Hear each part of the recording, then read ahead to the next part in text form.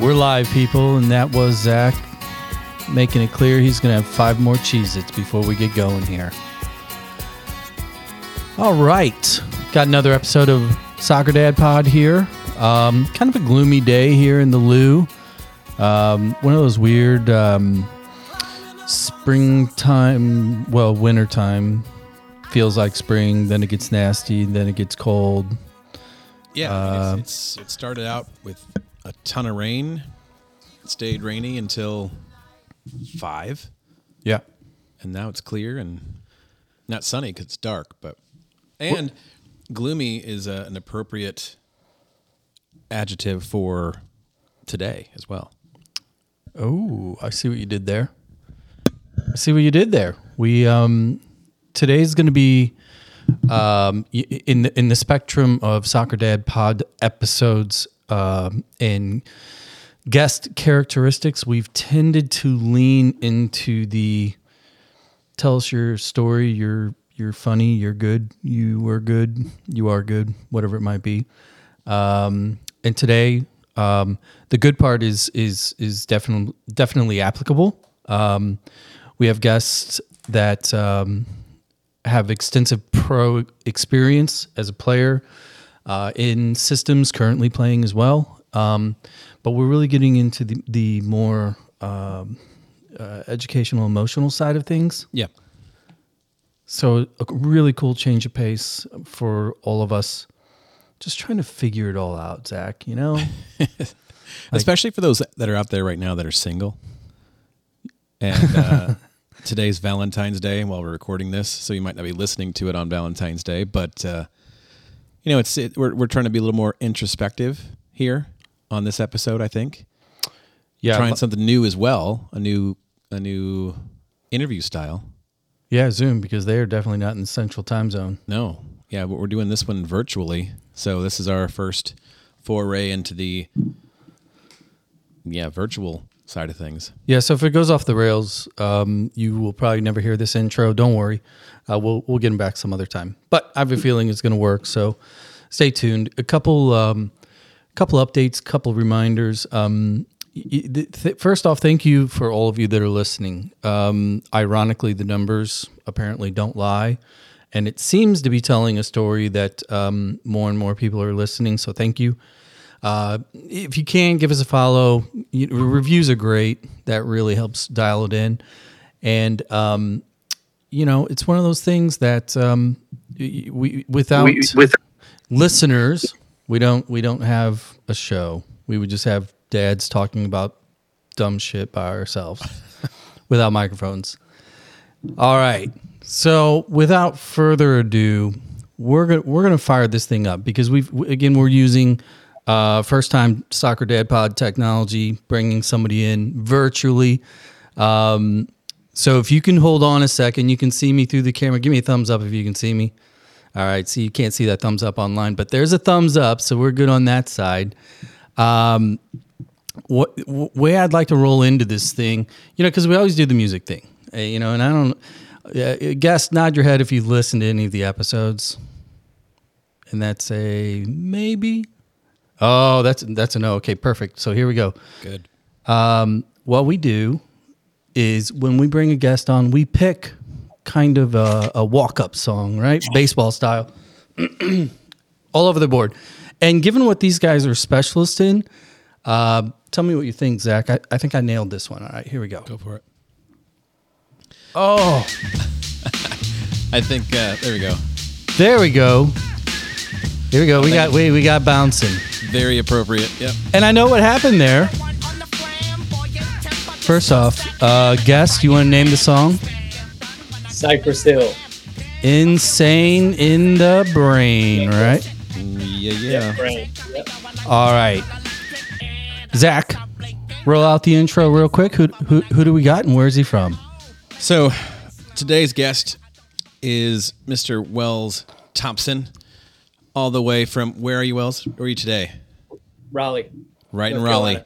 Born and raised in Raleigh. Yeah? Winston-Salem. Winston-Salem. I'm so sorry. It's North Carolina. Yeah, I mean, it's good enough for us because anything east of the Mississippi is It's the Eastern Seaboard. it's the East Coast. Could be Florida, could be Connecticut, all Eastern Seaboard for us Midwestern. Raleigh Durham is just a suburb of East St. Louis, right? Yes.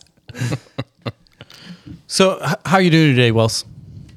I'm doing great. So will they see my face, or is this just all No. audio? Just no, us. we're gonna take just your beautiful voice today. Awesome, man. Because our listeners, we give them all this stuff for free, and someday we're going to charge them for our beautiful faces. Yeah. We're just not quite there yet. Premium content coming soon. Premium content. Yeah. Yeah, Because I mean, Wells is he can't even speak looking at us. no, I mean he's like, oh my god, what did I get into? I have to say, you guys are two good-looking dudes. Seriously. Wow, that's nice. I get it from my wife. It comes from her side. We have faces for podcasts. I love the walkout song, man. It took me back to high school. Yeah. Well, the theme nature of the show and our guests. We got our other guest here. Yeah, guest number 2. Number 1, just hold on a second because we'll introduce you before you say anything. Thumbs up. Make sure you can hear us. He was getting his face on. There we go. Well, I tell you what we'll do. Here, hold on. Let me give. We have a second walk-up song already? No, we'll just do same walk. Okay, yeah. Let's do it Right? again. Come on, here we go. Don't you know I'm loco? There we go. We're gonna do it twice. He's bouncing. He's like, oh my god, these dads are nerds. All right. No, it's too young. Too young to know it. Yeah, this one might have came out before our guest was born. It was probably in his dad's record pile. Maybe, yeah. There we go. Love it. All right. Well, you know what? I tell you what, listeners, we're gonna go ahead and introduce guest number 2, Zach. There you go. So our second guest coming to us is Morgan Hackworth. And so, Morgan, where are you dialing in from today? What's up, guys? Thanks for having me. I'm in San Diego, California right now. It's pretty much the same weather as here, yeah? Yeah. Yeah. Yeah, I'm sure it is. Surprisingly, today it is. It's been stormy and cold, and I'm like, what is this? I didn't sign up for this. But Well, I think it might have something to do with you agreeing to be on this show for a little bit. It completely ruined your day on so many levels. It affected your weather. The karma effect. So thanks for letting us ruin your weather day out there in San Diego. We've went back and forth a little bit about the show, me reaching out, inquiring about you participating, because I think that it's something, what you guys do, what your organization does, Soccer Resilience. And for those of you that are listening, Soccer Resilience is the company founded by Wells and his team. And you know what? I tell you what, give us the elevator pitch just so everybody can kind of get a feel for the first 2-3 sentences of Soccer Resilience. What is it? What do you do? And who does it help? So does everyone on the show know soccer? We hope. Yeah, if Okay. not, then these numbers, I have no idea why they're. Maybe they really like the walk-up songs or something. But So for those of you who don't, there's 4 pillars of U.S. soccer. There's technical, tactical, physical, and mental or psychosocial.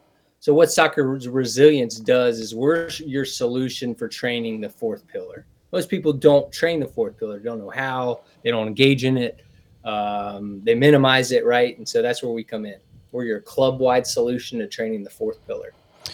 so in layman's terms or parent terms, that you guys help make our kids not just freak all the hell out going through this process, basically. Yeah.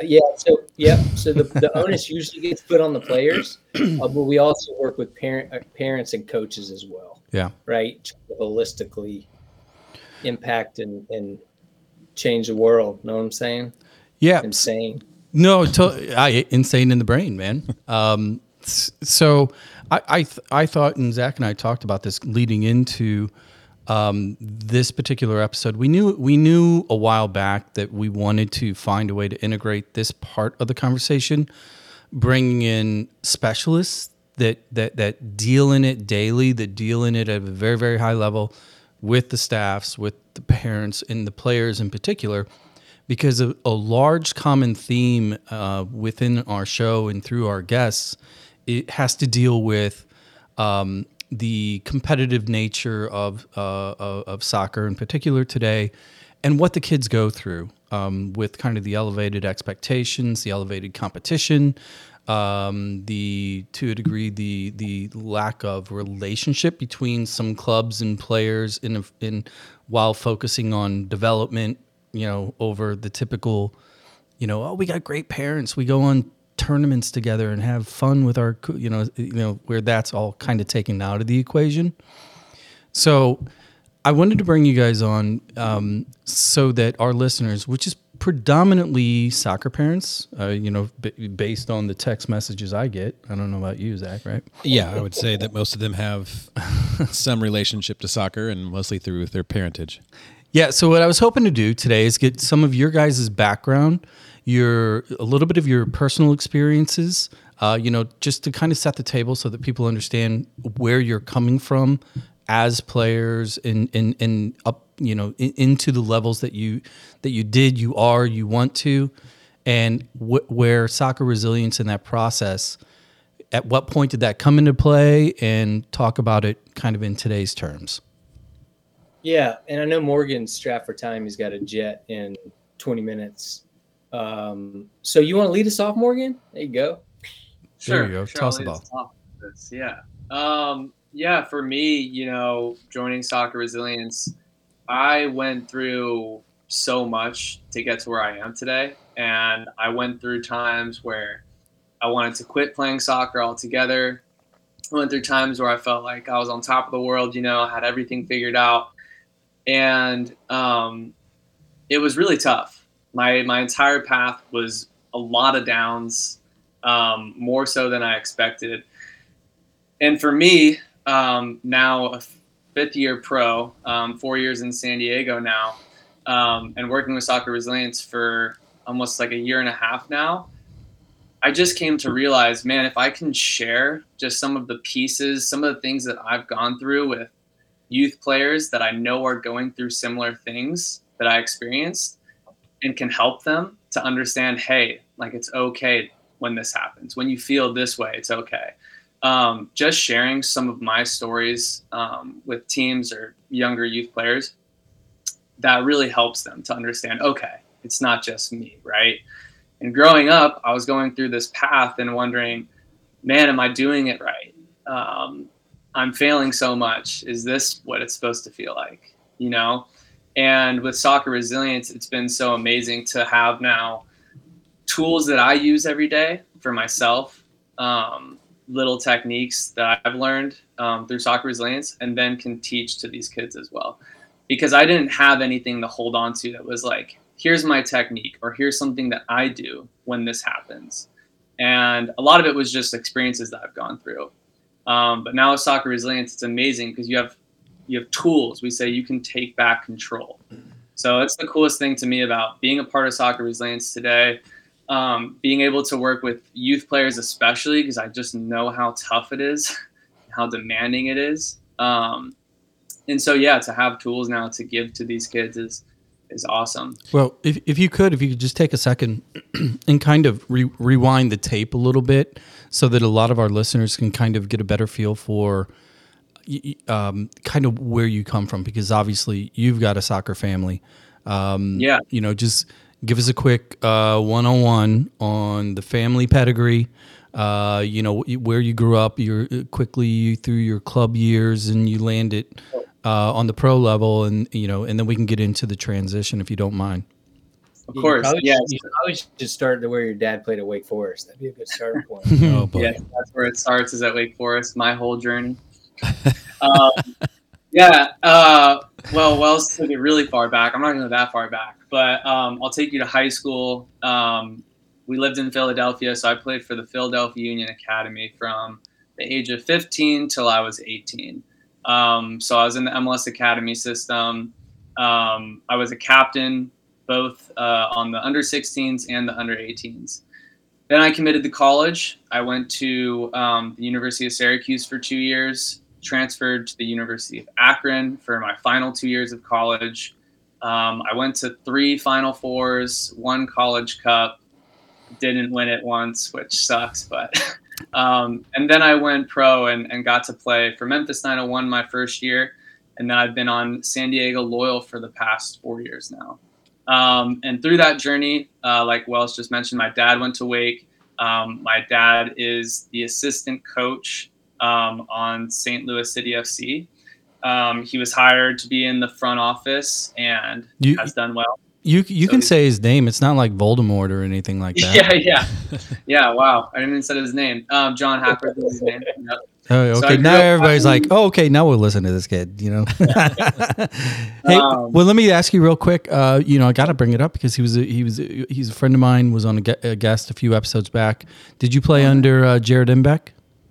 Yes, I did. Yep. Yeah, we went to school together. He's a great high school kid. So that's awesome. He is one of the best coaches I've ever had.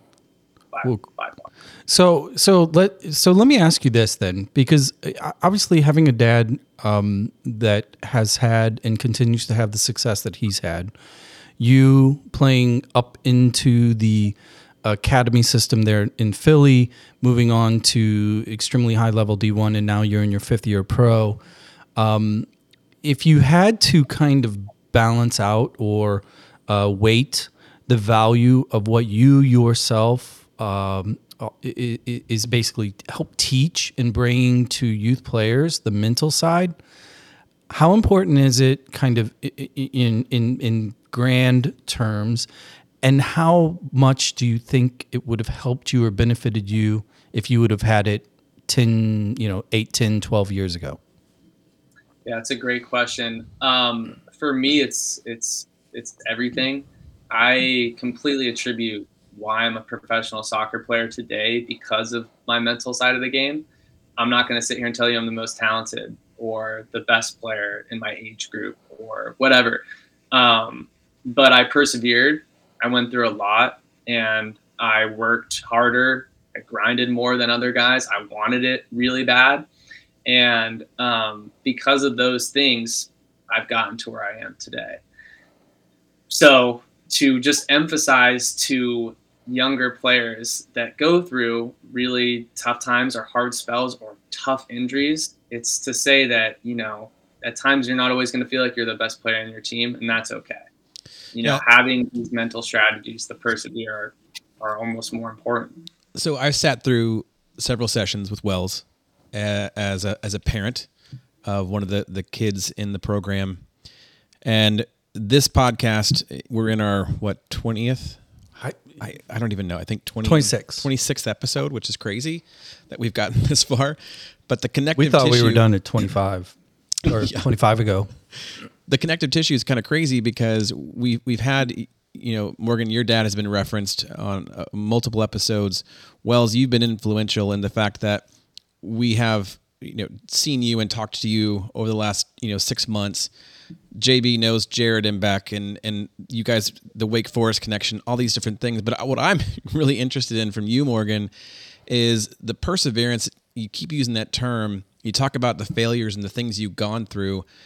What role did your parents play in helping you get past where you were, or did they? Because honestly, that's the thread for our whole show. I was kind of wondering, like, how bad must those car ride home, as a young club player, like, oh my God, what is Dad gonna say, right? So yeah, that's an awesome question. I see Wells smiling because he's heard this story a million times and it's really special. But the car rides home with my dad were like terrible. I'd be like, don't talk to me. I know you're a soccer coach and you're a pro or whatever. I don't care. I'd be like, seriously, you're just my dad. I'll listen to my coach, whatever. And I had that really bad attitude growing up. And I was just like, okay, I hear you. Like, I'll check my shoulder more, But I would kind of brush it off. And as I got older, I really started to understand the value. And that was when I was like 15, 16. And then I was growing up and I'm like, oh, wait, he's actually right. I should check my shoulder more. And then I'm like, oh, the things he's saying are actually really important. So you're saying the issue was the delivery. He was my dad, it was a simple factor. It was nothing more than that. But no, as I got older, I really started to value what he would tell me so much more. And I would then start to be, go to him to ask for, what did you think in this player? What did you think I should have done here? And it became really, really valuable to me. And the most important thing that, like you asked, he ever did for me in my career was I was about to quit playing soccer my sophomore year at Syracuse. I was done. Hadn't played for 2 semesters at Syracuse. I went in bright-eyed as a freshman. I thought that I was going to, be ACC Player of the Year. I had all these dreams I wanted to do and then go pro, and none of it happened. I didn't play a minute my sophomore year. So I went through this terrible time of being like, oh, all my friends are signing homegrowns and playing, and, they're so successful. And here I am. I don't have a minute to my name in college. And I was done. I was just like, I'm done playing. I always wanted to be a soccer player, but this just isn't for me. And I had one phone call with my dad that changed it all, because he reminded me of that. He said, what have you always wanted to do? And I was like, I always wanted to be a professional soccer player. He's like, you've worked since you were 5, 6 years old to get to this point.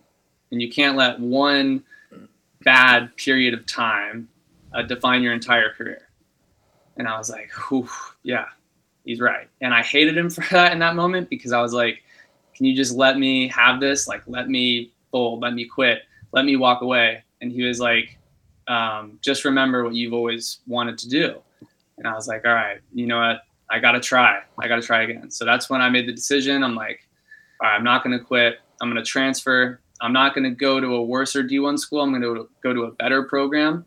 I'm going to, I was so scared I was going to fail again, but I was like, all right, I just got to give it one more try. And it ended up being the best decision I ever made. Obviously, wouldn't be here talking to you guys today. I love that. And that was a big tribute to what my dad said on that phone call. So that's great. It's massive. I appreciate that. And I know, Wells, you've heard that before, but it just solidifies you making a good choice and hiring Morgan as well.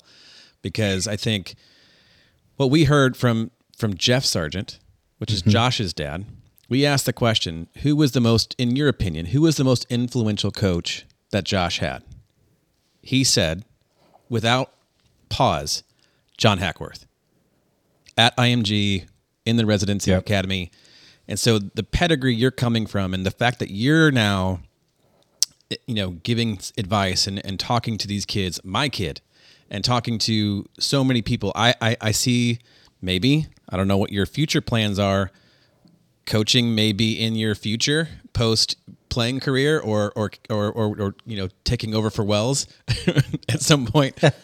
But I just wanted to thank you for that, because that story's great. And my second question to you, Morgan, really is about that transition. You went from the Philly Union into a highly recognized D1 program at Syracuse.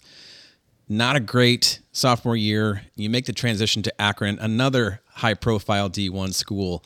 One of the things that a lot of our boys and our parents are always thinking about is changing teams and what that's like, what that feels like to move from a comfort zone, which you were the captain for the Philly Union Academy team, and then you go to Syracuse, and then you go to Akron, then you have your initial starts within professional soccer, and I want to get to that as well. But can you talk about that mental preparedness to jump into a new locker room and get your feet under you, and how you embolden yourself with the new team?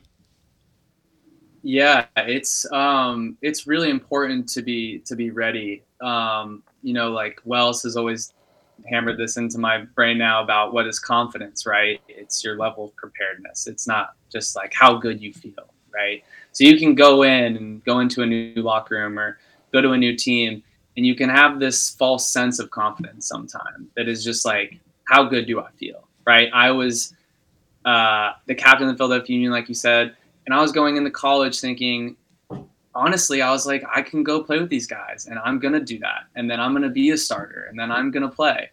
And that was my confidence. See how it wasn't really based on anything but my ego and my sense of how good I felt.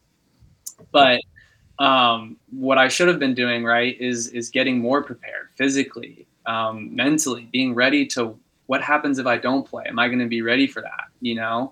Am I going to be ready to bounce back from going through a tough spell or whatever? So it's really important, right? And when you make that transition, right? So I had that from then Philadelphia Union to Syracuse, and I knew what was wrong. I was like, that was false sense of confidence. That was a false idea of how my career was going to go, right? It was just going to go like this. And then when I was ready to go to Akron and transfer there, I just knew I had to work. Like every day I was like, I have to work today. And it was in the gym. It was on my craft. It was getting better. It was then deciding, I was committed to my goal at that time. I was like, failure is not an option this time. I'm going to really work. And so for me, it's such a massive component. And it's not even to say that when I went to Akron, everything was perfect and, it was just amazing then because I made this decision. No, there were like a ton of little failures in between all of those. And, Jared saw me go through a lot of these. But the thing was, I stuck with it. I was ready for those setbacks then.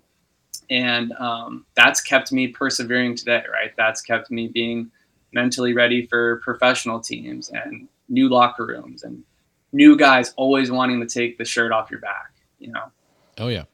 So yeah, real quick, I just want to finish up one thing. So Wells, you hired Morgan while he was a live peer review. Yes. Oh, this is a first. So I'm just curious, what was it about him?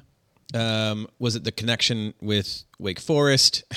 Was it what was it that stood out to you about Morgan that said, you know what, I'm going to put my brand on his back and let him talk for me and my company, because that's a big ask.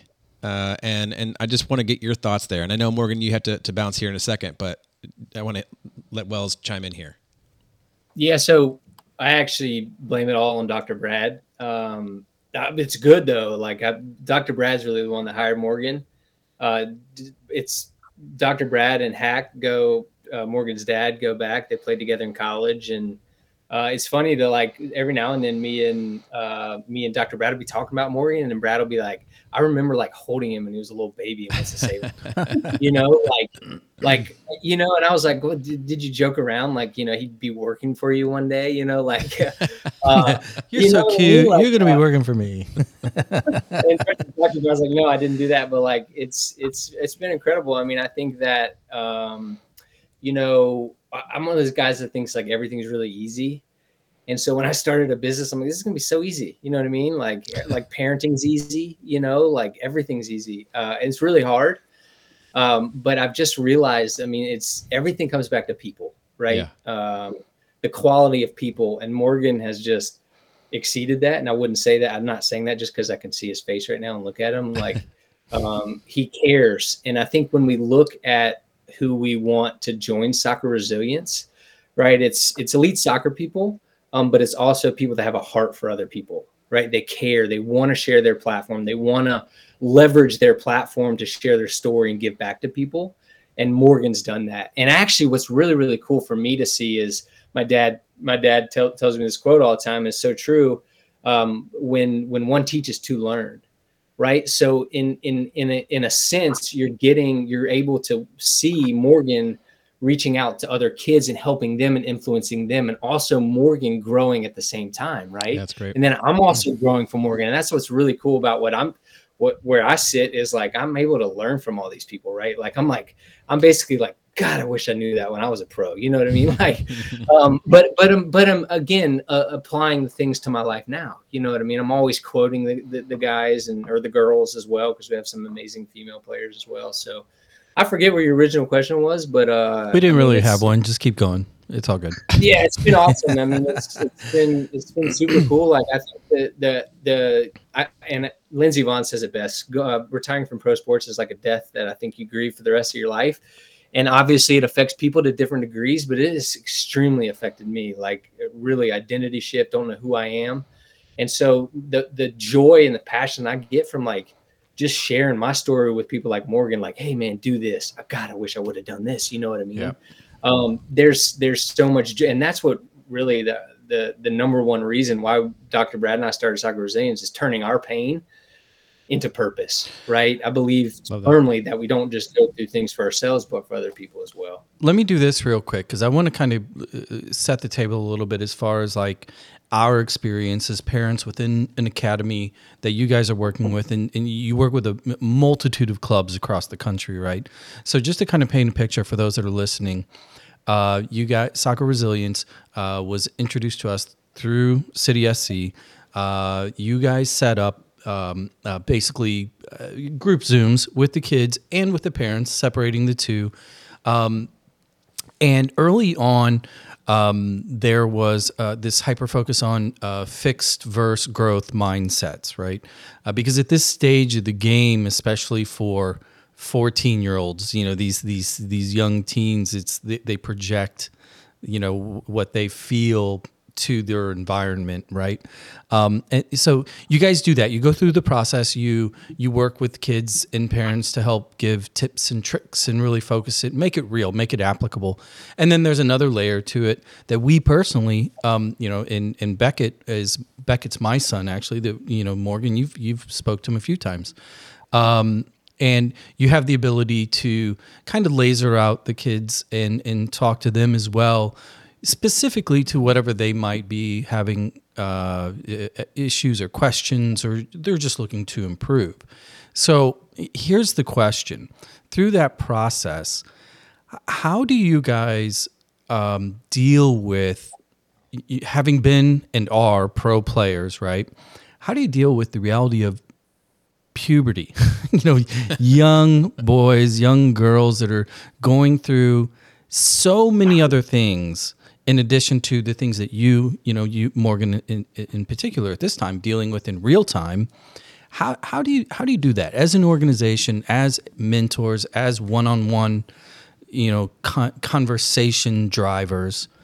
How do you focus on the young mind in order to make it real and make it accessible, and to focus on that growth? Yeah, Can I talk about one-on-ones first, and then you can talk about groups in the broader scale? For me, like doing one-on-one sessions, and especially with Beckett, but all the clients that I've worked with, I have been so impressed by their level of maturity. Like seriously, when I look back at whatever age my clients are that I work with on one-on-one sessions, I'm always amazed because I'm like, one of the things that we do is try and instill that trust first, right? And then we want to be vulnerable with each other so that we can be serious and have this relationship then grow. And it just always amazes me because I learned so much from doing those one-on-one sessions. When I go back and understand, and I'm like, man, this really messed with me when I was your age.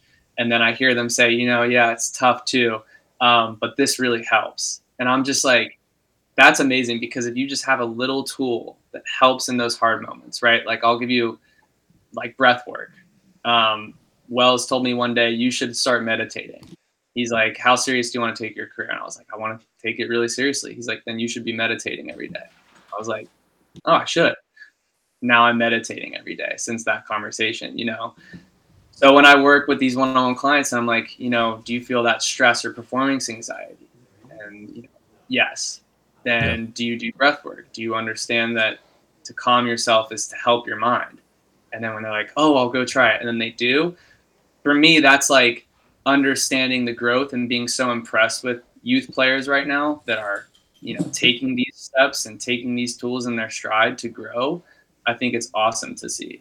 Well, if you could work on Beckett meditation time between 8:50 and 9:15 so that we can get the other one down, that'd be awesome.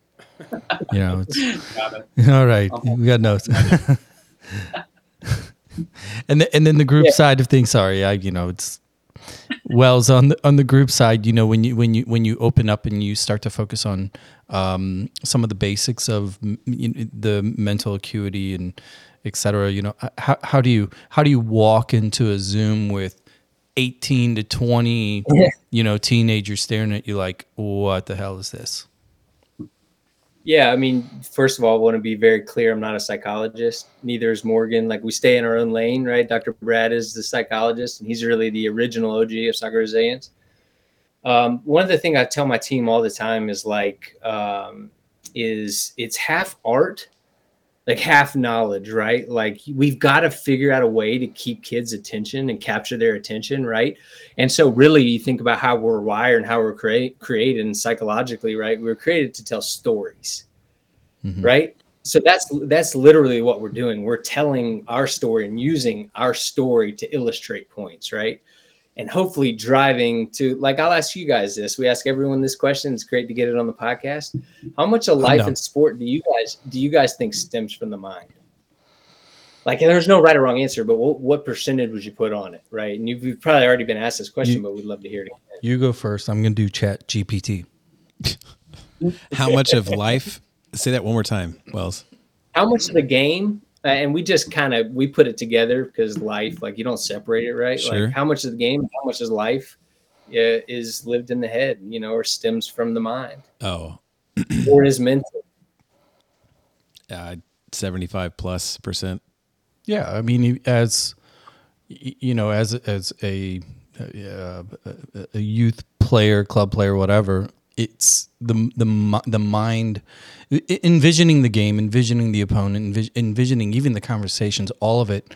Like I would structure a pregame approach getting into even, the early minutes of the game. I'm still just kind of like trying to visualize the chess pieces, down to, who am I going to talk trash to?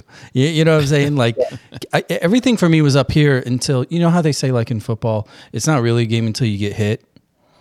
That's kind of like, I think that sport in general and soccer, if it's not predominantly in the head, it's you might struggle. Well, and I think your comment earlier about confidence and false confidence, and how, Morgan, your confidence was rooted in ego, not in preparedness. I think that's something that afflicts a lot of kids today. They see, the I am him statements from athletes all across multiple sports. They see all these Instagram posts and Twitter and all these things where guys are or girls are just blowing it out. And they think that that's what it's all about. They see the end result. They don't see all the stuff that was going on. And to me, that's part of the mental piece that is really difficult for me as a parent to kind of try to illustrate and talk through. And that's why I like the program, because it requires them to think about those things. So yeah, I don't know what the percentage is. I hope you're going to tell me. Yeah, just correct everything we just said, because we are not. We are also not psychologists. Well, and really the point of the question is not to figure out what the percentage is. The percentage is what you think it is, right? Like, yeah. And you said the word think, right? We want to get the kids or whoever we're speaking with and ourselves to think about it, right? Like, how much does it really play into this? And so there's kind of two parts that I go here. I go like really enhanced performance. Like, well, do you want to be a pro, right? And one of the questions I love asking people, hey, raise your hand if you want to be a pro.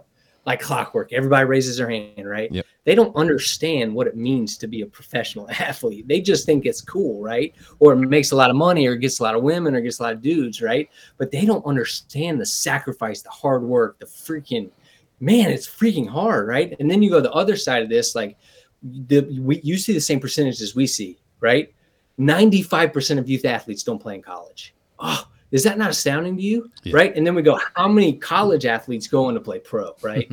And so we live like in this world that like, oh my God, everybody's going to go pro. Right. And we professionalize everything, And so really what we're trying to get the kids to do is to have an identity outside of sport. Right. Yep. And we're leveraging the tool, which is soccer ball, to go, hey man, we can teach you some really cool things about life, because you're all going to be human beings for the rest of your life. But I'm glad you brought up in that light, because how important is multi-sport athlete, multi-sport participation, or just simply hobbies, or all those other things to add to the regimen?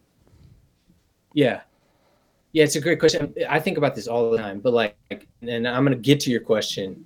But the question of how did you make it to be a pro? Like, you realize that I love Jesus and my faith plays a big part into what I do, But like, man, I have no idea. There's a million things that had to line up for me to be a pro. Were there a lot of people that were better than Wells Thompson playing growing up that just didn't have a chance? Absolutely, 100%. Like, but like a whole lot of things have to line up for that to happen, right? And we do. We want kids to chase their dreams and go after those and those sorts of things and believe that you can achieve them, right? That's key to reaching what you want to reach. What was your original question? Oh, identity outside of sport. I think it's massive, right? I think it's massive, right? I think the issue for me was I was just a soccer player my whole life, man. And people still think of me as a soccer player, right?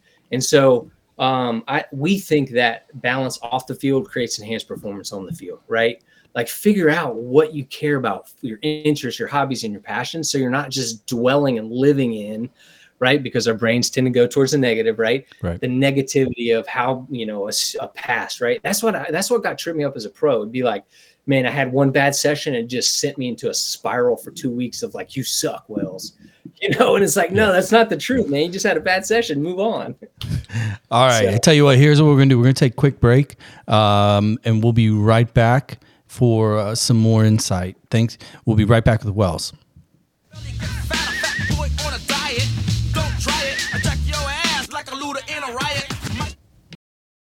Hey everyone, JB here with Soccer Dad Pod.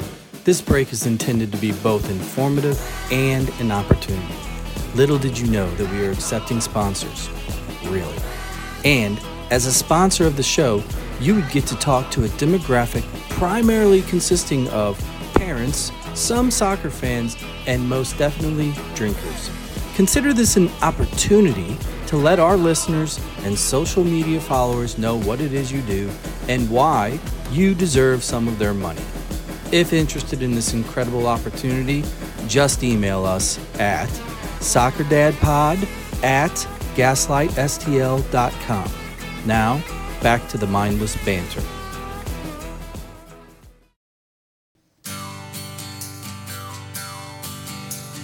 All right, people.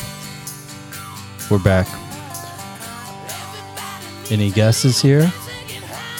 Guests? Guests on the tune? Zach? I Yeah, familiar. What's that? Sounds familiar. I can't. Sounds like AC/DC, but Look, it's from the 80s hair bands playlist on Spotify.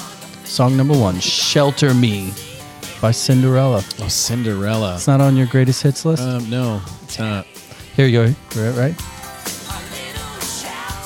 Now you remember. Oh no, still Just a skating ring gig? Come on. Wells is like, damn, where's Morgan? I should have been the one that had I that like meeting. you guys. I like you guys. You have fun. And that's fun is good. Well, it's okay. So I appreciate that because I mean the reality is, and we were just talking about this a little bit offline, and obviously the first part of the show, we're really addressing the role that mental preparedness, paying attention to mental state plays in the competitive athletes process, soccer players in particular, based on your guys' experience. But we having fun with these conversations. Zach and Jared, who couldn't make it tonight, our other co-host, we talk about this show and our guests and what people are gleaming from it often, ironically, to actually improve, to learn. And I do think it's the little things like the, playing the tunes and messing around with that. We need to keep this light because the seriousness of the game, of the process. It's a game. It sinks everybody. I mean, not only the kids that you guys work with and the coaches and the staff, because, I can't imagine being part of a coaching staff that, at that level, because basically win or see ya, right? Yeah. Yeah, I mean, it is what it is. And by the way, leave your check on the table, right. One of those things. So, we really want to try and keep this light and run me a parallel in the work that you guys do, because you're dealing with a lot of sensitive individuals that are concerned with what's next, what's their trajectory, and is this guy taking my spot, or is this girl going to get the contract and I'm not, and all these things. How do you keep it light when you're dealing and trying to help these kids through the process? Because at surface level, when you say, hey, let's talk about your mental state and how it can help you, a lot of them aren't even going to get that. It's going to take a while for them to even understand what that means. So how do you keep this process fun? Yeah, it's a great question, man. I was actually just talking to my therapist about that today. My wife's she's like, Wells, you can never have a serious conversation. And I've actually never truly thought about it till recently. Like, I think it's actually like a very good coping mechanism for life, right? And I don't know if I necessarily do. I think that God created me that way. I like to have fun. I like to goof off, right? So it's a good question. I think what we do is we just bring our personalities to it. A lot of people think because we're soccer Brazilians, we have a psychologist in our group, like it's going to be really serious, right? Like, oh my God, we got to sit here and we got to be serious and talk about our feelings. And I don't think that's necessarily the case, right? At the end, you said it best, right? At the end of the day, it's just a game, right? And you'll know this, you'll learn this about me. I am a massive UFC fan. Ultimate Fighting, I love it. Like Dustin Poirier is my hero. And I'll never forget. So we'll share these stories, right? This is a story that I share with guys. Dustin Poirier was fighting Charles Oliveira for the lightweight belt, right? And Dustin's coach was being interviewed, and Dustin's coach said, man, I know Dustin's at his best when he's having fun in the gym. So think about that for a second, right? Dustin Poirier is going to go get locked in a cage with a guy that can legitimately kill him. And he's talking about having fun in training. Yeah. Right? I'm like, oh, God, talk about performance enhancement. Have fun, right? I think about when I was really struggling, that's the evolution of soccer resilience for me, is I struggled a lot. I had a good career, and that's a mindset shift for me, guys. But depression, eating disorder, a lot of crap, right? And a part of it was I just wasn't having fun anymore, right? It became a job. It became so serious, right? And I'll think back to one of my greatest teammates ever. He actually just retired this year. His name's Drew Moore, right? I think he played 19 years professionally, 18 or 19 years, right? And the thing I remember most about Drew Moore, regardless of his situation, he was smiling and having fun, right? The fiercest competitor you've ever met in your life, but off the field, no matter what happened, he's having fun, and he was grateful and thankful and joyful. And I'm like, man, I know that's a part of why he played so long. Yeah. So let's stick on that for just a second, because it's, when you talk about the fun component, I mean, how cliche is it? And Zach, back me up on this. As parents with little ones, and even as a little one growing up, and I remember, my mom and dad being in the car, and you have a bad day, or your child has a bad day, and it's like, I just want to make sure you're having fun, right? And at some point, when you become more competitive, or your child becomes more competitive, why is it so hard for parents to still focus on that part of it? Because it's one of those things. It's cool and cliche when they're young, or they're progressing, or maybe they're struggling, well, I just want you to have fun, right? But then when they're very, very competitive and they're competing at a much higher level, people don't say that enough. Yeah, but I think part of it, though, is, and I've referenced this many times already tonight, because it's just emboldened, it's the wrong word. It's just ingrained in my head what you said about, or what Morgan said about you and the confidence piece and preparedness. If Dustin Poirier isn't prepared, he's not having fun because he's getting his ass kicked. Well, that's different. No, it's not. It's not there different. Goes my jaw across It's not different because it's you think about the boys on the field, right, or in whatever industry you're in, whatever activity you're doing. If you're not doing it well and you're getting your ass kicked, does this apply to accountants? It's not fun. Yes, it applies to anything. And so I think pushing them to have fun is a good tactic. I say this to my son every time: have fun, train hard. That's every practice. But I can't make him have fun.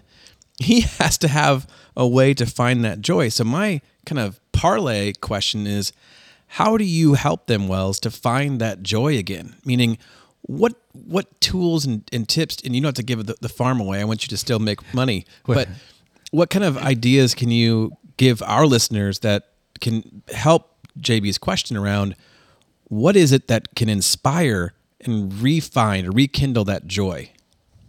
Yeah, and you're so right. Fun is an ambiguous word and means a lot of different things to a lot of different people. Winning is fun as hell. Yeah. Right? You want to win. Like, that's the point of the game, right? You want to win. You want to go out there and win, right? That's fun. The longer I do this, it sounds so simple, but it comes back to two words, and it's process and present. Right? If you can focus on the process and you can be present as much as possible, right? And so I think about this in my business, right? And I go to therapy, guys. Drugs and alcohol is a big part of my story.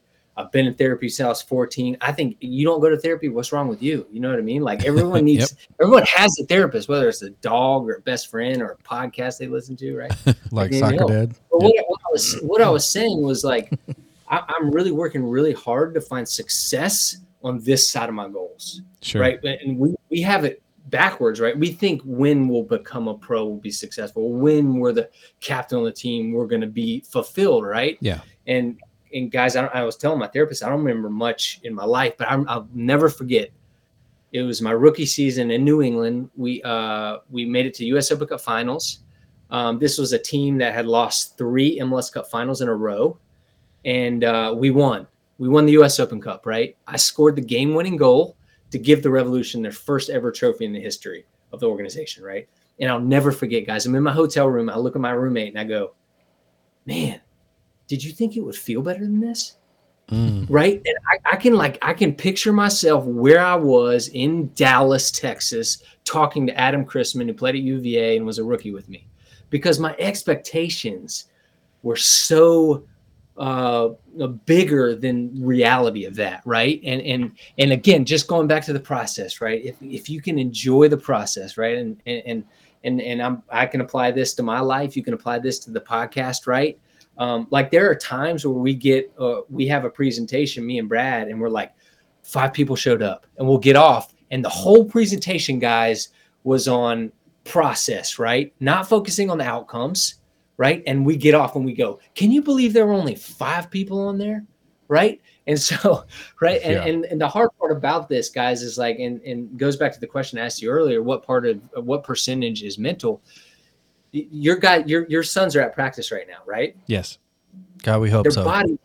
Their bodies are practicing over and over and over and over again every single day what they need to do in a game, and they're performing. Their bodies know how to do it, right? But sometimes when they get to the game, they're like, their brain gets in the way, right? So it's figuring out how we can let our bodies do what we're training them to do, right? Yeah. Which is, again, like everything in life, it's my pet peeve of mine. I love that. I love that analogy of kind of painting, in a progression. If you've got a spectrum left to right, where typically most people think at the far right side is the goal, right? And that's the finish line. And on the other side of that, you really don't define what's on the other side of it, other than saying that is your success metric, correct? And the way you just described that, you constantly are seeking out ways in which you can put the success points in front of the goal. That makes incredibly simple sense. Yeah. And these kids don't do that enough. They really don't, because everything is hyper focused on kind of an ultimate finish line. Yeah, well, and that's to be expected from a 14-year-old, right? To think in a linear fashion that I'm doing this to get to that, and then to get to that. And I think about Tom Brady. I'm not a fan necessarily. I respect him. But that dimple is fire. But the fact that he's like 67 years old, I think, right now, and he's still, he just announced his second retirement, but he can do what he wants, though. Right. But you have to love the process. Let me give you. That's what Wells just said. You have to enjoy eating nothing or exactly what you have to get the exact amount of calories and the exact amount of nutrients and do the exact workouts. Well, let me ask you guys. Okay, so another individual from Hollywood. Think of Jerry Maguire, right? Rod Tidwell. Yeah. The Quan, right? We talk about in the movie. I mean, seriously, think about that. In that movie, Jerry fell in love with him because he realized that his finish line was far in front of the actual finish line of get me a new contract. Yeah. That was kind of like the moral of the story, like do your job. But I'm over here living a really good life.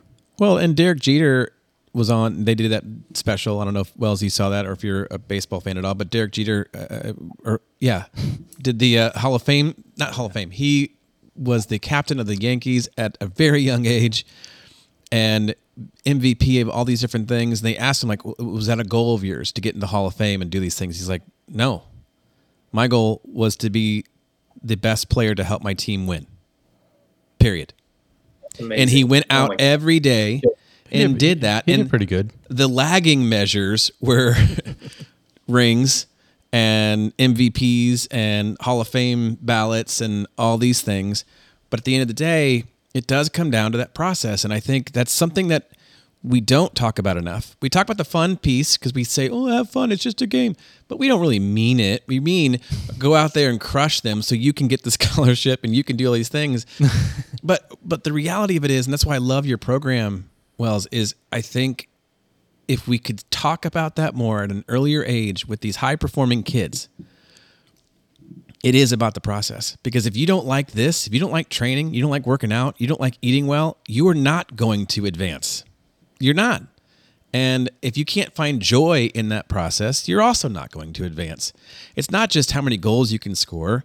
And I don't know if you can add on to that, Wells, but and there's not a question there. It's just... Yeah. You know, Michael Phelps, Simone Biles, Naomi Osaka, they've all openly come out and said some of the greatest athletes have ever walked the face of earth, right? They've all said, man, I struggle with depression. I struggle with anxiety. And so I think there's a myth that you can't be mentally tough and still struggle. You can, right? Sure. I'm a living testament to that. They're a living testament to that. So I think about this question all the time, and I've come to the realization that I was obsessed with it, man. I loved soccer so much, right? And this is like getting into college and like year before college, because before that I was into like drugs and alcohol and those sorts of things, right?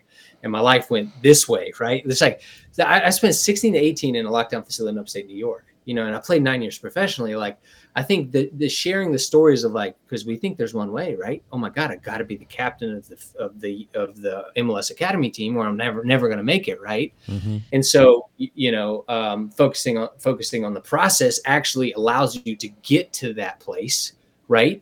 In a much healthier way. And I think that's why I struggled so much when I retired, because I was obsessed with it, man. Every meal. It was, I loved it. I loved the process. I love waking up early. I love challenging my body. I loved all of it. Right. And that's why I think that like a lot of people, they don't understand what it means to be a pro athlete. Right. They just look, oh my God, that's cool. Right. So I forget what your original question was. No, it wasn't really a question, but you brought up a really good point. No, for real. And this is something I wanted to ask you about, because I heard your story months ago about being in a lockdown state, your struggles with addiction and behavior, later in high school. And then you talk about obsession. Do you find that to be a typical affliction of high-level athletes? Obsession? I'm not sure how to answer that question. Yeah, I mean, yeah, like I would hope honestly and name names. You don't have to. Yeah, I wasn't putting you on the spot to out anybody. Just curious, because I think that I've heard that from several different folks that are in a similar situation or have gotten to certain levels. That obsessiveness, they had an addictive personality for fill in the blank.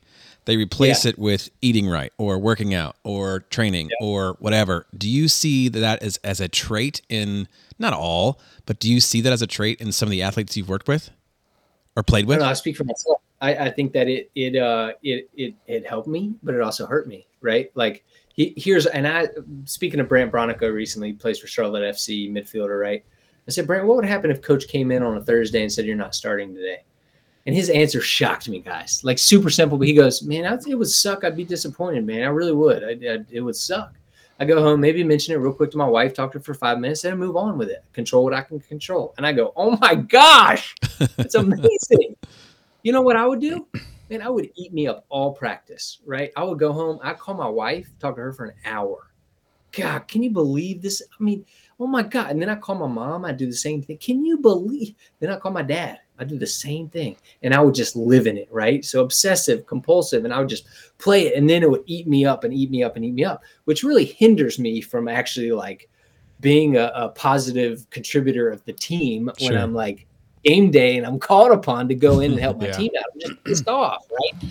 Coach didn't start me. Sucks. Get a yellow card and hurt my team. So anyway, it doesn't allow you to then, it robs you of joy and fulfillment in the moment, right? And also in a lot of moments, but it doesn't allow you to respond in a healthy manner, right? Or to get better, to contribute to your team. So, you know, it's the tricky part about this is there isn't a way, right? We're all different. Our brains are all different. We all respond differently to things, right? And so things that like that truth nugget from Brant Bronico to me was like, oh my gosh, that's amazing, right? And other people are like, oh, that's weird, you know, that's cool. I'd probably do the same thing, you know.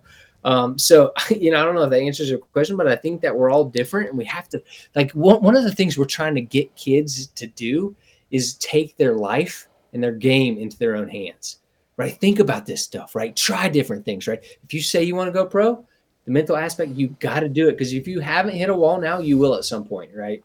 Yeah, everyone hits a wall. Yeah, I mean, you definitely answered the question, and I appreciate the candor because I know that can be it was kind of a gotcha, but I do have a follow-up question. Go for it. Though. Because in the example that you gave where you reach out to mom and dad and all that stuff, because that's what you would do. The question is, would your mom and dad call your coach or U.S. Soccer and out them to the national press? Or you know, no? It's funny because like you guys. I mean, how old are your kids are older than mine. I got an 8, 6, and 4-year-old, and man, before I had kids, I said I don't care what they do. I just want to be happy. That's a freaking lie. It is. I want them to be the best athletes they can be because I'm seeing now through my kids like what it gave me everything. Right, like it really did. People like me because I was good at sport. Like I, you know, it's funny. I make fun of myself all the time, but like my 4-year-old, his first basketball season, he didn't go in the whole first game because he was scared. The second game he went in, but he ran away from the ball, didn't want to touch it, you know. But you know what I did after the game in the car? I said, next time you go in the game, son, you need to do this, this, and this. And my wife's like, he just got in the game. Just be happy for him, you know. Like, what are you doing? Baby steps, you know? Baby steps, Dad. Yeah, I don't have those. Yeah, so it is a sober reality. I've been the crazy parent. I'm like chucking baseballs at my son, you know, and it's a sober reality. It's hard, you know. Just give him a glove next time. I mean, it doesn't have to be that dangerous. Yeah, well, yeah. You know, untie his hands from the fence before you throw the ball, you know. So right before I jumped on this podcast, we had dinner as a family. My oldest son just starts crying, you know, 8 years old. And you know what I want to do, guys? I want to rescue him. Yep. I want to jump in. I want to go, oh my God, let me just take this from you, you know? And I'm like, so it's, you know, it is, you know, we talk about this all the time. And if we could only live what we preach, right? Like that's what I'm trying to do. Because the issues that I left on the soccer field, I didn't leave them on the soccer field. Actually, I'm still working through them, right? And I used to think I left them on the soccer field, but they're actually still with me. You know, I'm still trying to process and work through them and those sorts of things. So, lifelong journey. As older parents, we can give you a little nugget of advice here because how 8, 6, and 4, right? Yeah. Okay. So add another 8 years to each of them, and you will be the one crying and locking the front door. So it is temporary. I do have a quick question here, and then we're gonna have to roll out of here because we do have to pick our kids up eventually. Here, you mentioned your New England playing days. Did you play with Taylor? Was Taylor on the? So, what do you think of this St. Louis chemistry? And choose your answer properly because I was waiting. I can edit this podcast. What was the question? St. Louis, like how much do you love St. Louis players? Right? I mean, so you'll know me. I'm like very open and honest. And we work with Wake Forest men's soccer, the greatest soccer program in history, right? Second to SLU, right? and we're talking about leadership, right? And I have a picture of Taylor Twellman up there, and Taylor Twellman was probably, no joke, my least favorite teammate. No joke, least favorite teammate. And but I blame it on myself. I'm not saying it was him. He was one of the greatest players, hands down, one of the greatest players I've ever played with. But going from like an environment of Wake where like everyone loves everyone, it's kind of family, and like and then I go in and Taylor's just he came from Germany, and he just wants to yell at you, and that was really hard for me. And so I was one of those that like I didn't respond well that way, but I also didn't have the foresight, like Extreme Ownership, Dichotomy of Leadership, the books by Leif Babin and Jocko Willink are some of my favorites, and I take responsibility for my relationship with Taylor Twellman, because as opposed to taking him by the side or going out to lunch or coffee with him, I would just try to headbutt him in practice, right? And he retired because of concussions, right? So like you can see that there were some animosity, there were some issues there, but I didn't handle it like a man. So this is where I share with guys, right? And go, hey guys, if you have a problem with a teammate, talk to him, right? Be a leader, right? Like take them by the side and have these issues, because we believe that like a team that loves each other and cares for each other is actually going to achieve a lot more, right? They're going to go a little bit further for their teammates. And it was difficult for me. It was my first, year as a professional, and I didn't handle it well. So hats off to him. I think he's, I mean, honestly guys, hands down, one of the best players I've ever played with. His will, his desire to compete and in everything, in practice and games. I loved it. Right. But we didn't mesh well, and we weren't great teammates. Well, he probably ate an insane amount of Provel cheese as a child. Well, that didn't help either. Who else? This is another St. Louis product with Steve Ralston, and he as well he was one of my really good friends on the team, and he again they were like the freaking St. Louis connection up there in New England, like oh yeah. So anyway. Yeah, St. Louis is great, guys. We love you guys are a bunch of class acts down there in that arch city. Yeah, so we actually, that's how I lost the Final Four in St. Louis. UC Santa Barbara and PKs in St. Louis. So, well, we'll let the Wake Forest comment slide since we're in SLU country here. We'll go from there. Wells, thank you. Really appreciate your time and insight, in conversation here. I guarantee people are going to take value from this, and, a little bit of self-reflection. But probably not Jared, but no, he's our co-host. We have Boston, because he'll listen to this in his car ride, and in about 7 seconds, I'll be getting a text in real time from this podcast. Very likely, yeah. So anything, Wells, you want to plug real fast, and we'll put the link to Soccer Resilience in our show notes and send it out. But anything else you want to push out if anybody made it this far, but we can add it. Yeah, all three.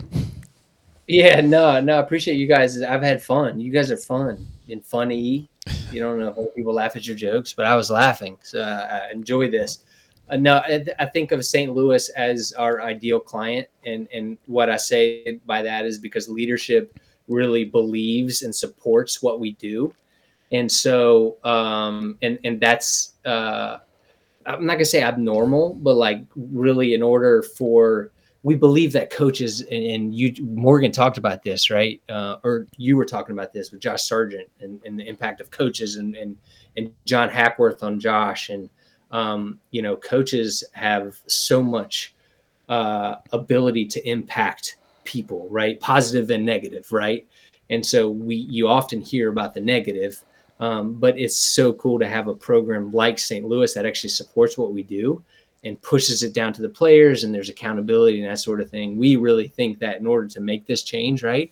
Because guys, look, I mean, even before COVID, we're on a 40 or 50 year upswing of depression, anxiety, suicide, right? Sports, the guys, Nelson Mandela, right. We believe sports the greatest opportunity to change the world. And there needs to be some sort of, initiative or continued support in order to holistically care for kids, right? Because a lot of kids are not having great experiences. And also coaches aren't. You can't leave an open-ended question like that with me because I'll just babble on. St. Louis rocks. We love look, our heart is to help people and to give back, and we're just so thankful for the opportunity to do that. We appreciate it. Yeah. So here's what we're gonna do for you. We're gonna make sure and take your social tags. We'll put them out there. So when you guys get a chance, get off the pod, jump online, give them a follow. Wells, thank you. I'm sure we're going to cross paths again, in the future through our group sessions, or if you're ever here in the Midwest, we'll have some of that Provel cheese and T-Rabs and beers. Appreciate your time. Thank you. Tell Morgan, thank you. We'll circle back around. We'll have to do this again maybe later in the year, kind of get caught up, because these stories are kind of evergreen. Very much. And parents, kids, they all need to kind of chew on it a little bit. So thank you for your time. And let's see here. What are you gonna play? I was just gonna ask, you gonna play an out song? Yeah, I mean, sending off song. Yeah, how about let's stay in. You're a fan of the '80s, I'm assuming. Maybe. Yeah, no, not really. Sure. No, that was a no. Too bad though. Here we go. Don't discriminate with music. There we go. We'll go with another one. A little Def Leppard. That all right with you? Oh yeah. Man. There we go. Thanks, Wells. Be good. Sorry we kept you. Tell your wife we're sorry that we kept you past putting the bedtime. So we owe her one. Take care, Wells. Thanks, sir. Thanks, guys. All right. Bye-bye.